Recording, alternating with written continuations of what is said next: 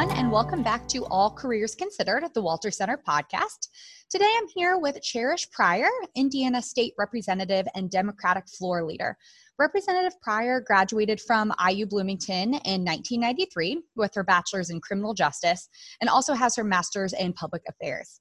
And today we're going to talk about her career in state politics and how she's really used her skills and passions to make an impact, starting from when she was a student at IU to being a well-established professional in the state of Indiana. So thanks for being here today, Cherish. No problem. Glad to be here. Yeah, so I'd love to hear a little bit more about you. Tell me a little bit, where you're from and kind of how you ended up here today. Okay, all right. Well, I was actually born and raised in Mississippi. So I moved to Fort Wayne, Indiana when I was almost 16. Graduated from Fort Wayne Southside. Was fortunate enough to get into the groups program. It's a summer program at IU. And I did that. And after leaving IU, graduating, moved back to Fort Wayne for a couple of years, working for GTE.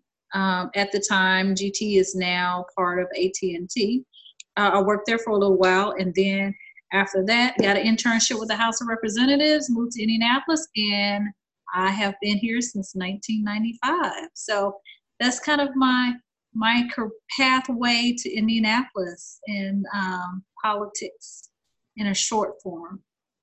Very cool. So I'm curious to hear a little bit about if politics was something that you always thought that you were interested in going into, or kind of what inspired you to take that step in your career.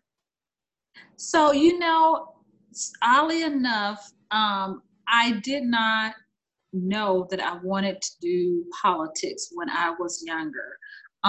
But my grandmother, when I was in Mississippi and my grandparents raised me, my grandmother was very involved in registering people to vote and advocating. She was really, there are a lot of people, we hear a lot of the heroes of the civil rights movement, but there are a lot of unsung heroes of the civil rights movement that were doing a lot of things for civil rights and justice and voting. And my grandmother was one of those individuals. And so I just remember when I was young, we would get up early in the morning. My aunt, who's 4 years older than me, and we would go, living in Mississippi, we would drive down these dirt roads registering people to vote just literally all day. And for me at that time, because I was so young, I knew that she was doing something really important because she got us up that early in the morning to do that. But we would also always stop at the store and get snacks. And so I was really always excited about stopping at the store, getting snacks. I would get pop and candy because we didn't have a lot. My grandparents didn't keep all that stuff at home. So I was really excited about what the snack time was the lunchtime. That's what excited me. So being involved and seeing that, and as I grew older, it just kind of all clicked. And then I realized really how important voting was. I became aware of what she was doing, not knowing how important it was at that time because I was young and I just wanted to have the good snacks and the great lunch. But watching her and seeing the respect that people gave her and my grandfather because all the things that they were doing in the community and, working the polls on election day because she did that as well, and having my aunt and I with her. Those things I think stuck in my mind, in the back of my mind, not knowing what they were then, but now coming to appreciate what she was doing, and it played a big role in who I am today. And I always give her credit for the good or bad for my political career. Oh, that's a really cool story. It sounds like your grandma is an awesome person. Yes. So I'd like to fast forward a little bit to when you were an IU student and you were getting ready to graduate, and you're getting ready to take your criminal justice degree and enter into the working world. What was that like for you, kind of going through job interviews and kind of trying to figure out exactly what you wanted to do with your career as a 22-year-old? What was that like for you? It was really scary. By that time I had gotten used to being at IU. Because I always did the summer programs there. So I spent really, year round at IU, except for maybe the holidays I was there. So it was kind of, scary going out and trying to find a job and hoping and praying that you get interviews with different companies, or, being a criminal justice major or probation departments in my particular field of study. It was scary, but it was challenging. I finally landed a job with GTE, which was not in my area of study. Well, actually, you know what? Let me go back a little bit. Now I'm thinking about all this things that I've done. I did actually have a job in my field. I was a loss prevention officer for Ellis Ayers at the time. So we don't even have Ellis Ayers back then. The loss prevention officer is really like the in-house security for the department store. So I did use my major when I first graduated. I forgot about that. So that was really exciting. It was exciting when I got that job. So it was a part-time job. In addition to that, I also worked at GT. So, I think it's just a great experience. Yeah. It's scary, but it's a scary experience, but great experience. You don't have a choice. You just gotta kind of have to move forward. Absolutely. That's so true. So obviously now you're in a role in which you're able to really make a difference in people's lives and impact your community, especially at the political level. So how challenging is that? Is there anything that surprised you about it, or anything, that makes the work hard, or maybe also equally rewarding? So I was an intern for the House of Representatives. And so I knew, even though I was a freshman, I had a lot of experience and knowledge of how the process works and how you build relationships. So I had that as an advantage for me, understanding the process. The disappointments, though, has been being in a super minority of a super minority of a super minority. And those three super minorities is that I'm a female super minority, I'm an African American super minority, and then I'm a Democrat super minority. And so the frustration is trying to get stuff done, knowing that you are that super minority 3 times over. And every day that I walk through that state house, I know that I bring those things, which are wonderful assets and that I have with me, but also knowing that because of that, sometimes people, may not want to listen to you because you're a woman.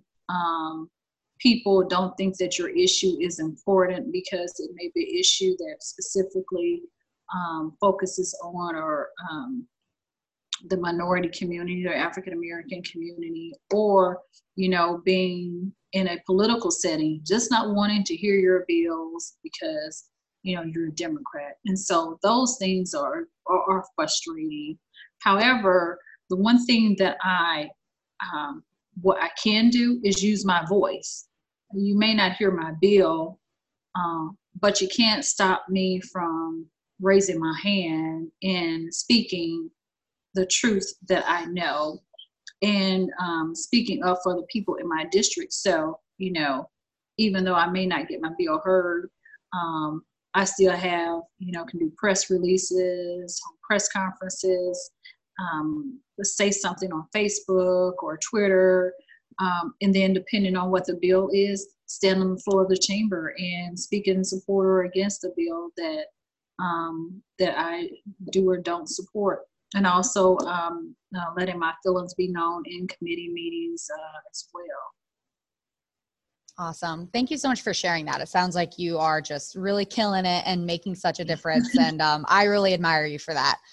So Well, I guess, yeah, of course. So to kind of wrap things up, the goal of this podcast is to help students and young professionals realize all of their career opportunities and kind of figure out how they can pursue those opportunities. So what would you tell a student who might be, maybe they just graduated or they're graduating this year and they want to be just like you when they get older, and maybe they do fall into one of those minority categories or super minority, as you mentioned.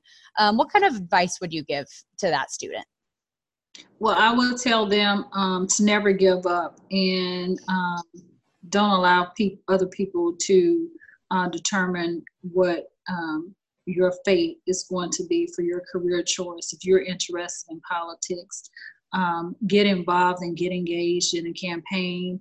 We have internships available here at the Indiana House of Representatives and also at the Senate. They're paid internships. There are a lot of internships that are not paid, but they're paid internships. They are a great opportunity to open doors for individuals to, one, learn the legislative process. Two, a lot of our interns go on to be staff people as well. They get hired on. And those are pretty good paying jobs. I think they're like $36,000 is what they start out with. So it's not a whole lot of money, but it's certainly a lot more than what a lot of other jobs are offering with benefits. And then a lot of students also go on to be lobbyists, and those are very lucrative positions as well. So getting involved at the legislative level opens up so many opportunities for students, and I would say take advantage of them, regardless if you're a Democrat or a Republican. I'm a Democrat, but if you're a Republican, get involved with your local party and volunteer on campaigns, so that when there are opportunities available, you're standing there and you're ready to raise your hand and say that I have that experience, I've done all these things, I'm ready on day one. To take on this challenge and hold this position. And, if you show up, you volunteer, you work, you help out, people are going to remember that and they're going to want to see you succeed. For me, I think, seeing young people get involved is one of the greatest things, the most rewarding things. I tell people, particularly young people, this District 95 is not a seat that I own. District 95 is a seat that I hold temporarily because someone else is going to come along. Hopefully someone younger is going to come along after I'm done and retired to fill that space and work on the betterment for the people in my district and also the people in the state of Indiana. Absolutely. Thank you. That's really great advice. So if students have any questions, would it be okay if they reached out to you maybe through our Walter Center Success Network, which is our networking platform? Yes, it is. And I did fill out my paperwork. So perfect. Please reach out to me. Yeah, reach out to me if they have any questions about anything. I love to talk and assist and help any way that I can. Awesome. Well, thank you so much, Cherish. It was great hearing your story, and thanks for being here with us today. No problem. Thank you. Yeah, thanks everyone for listening, and we'll see you next time.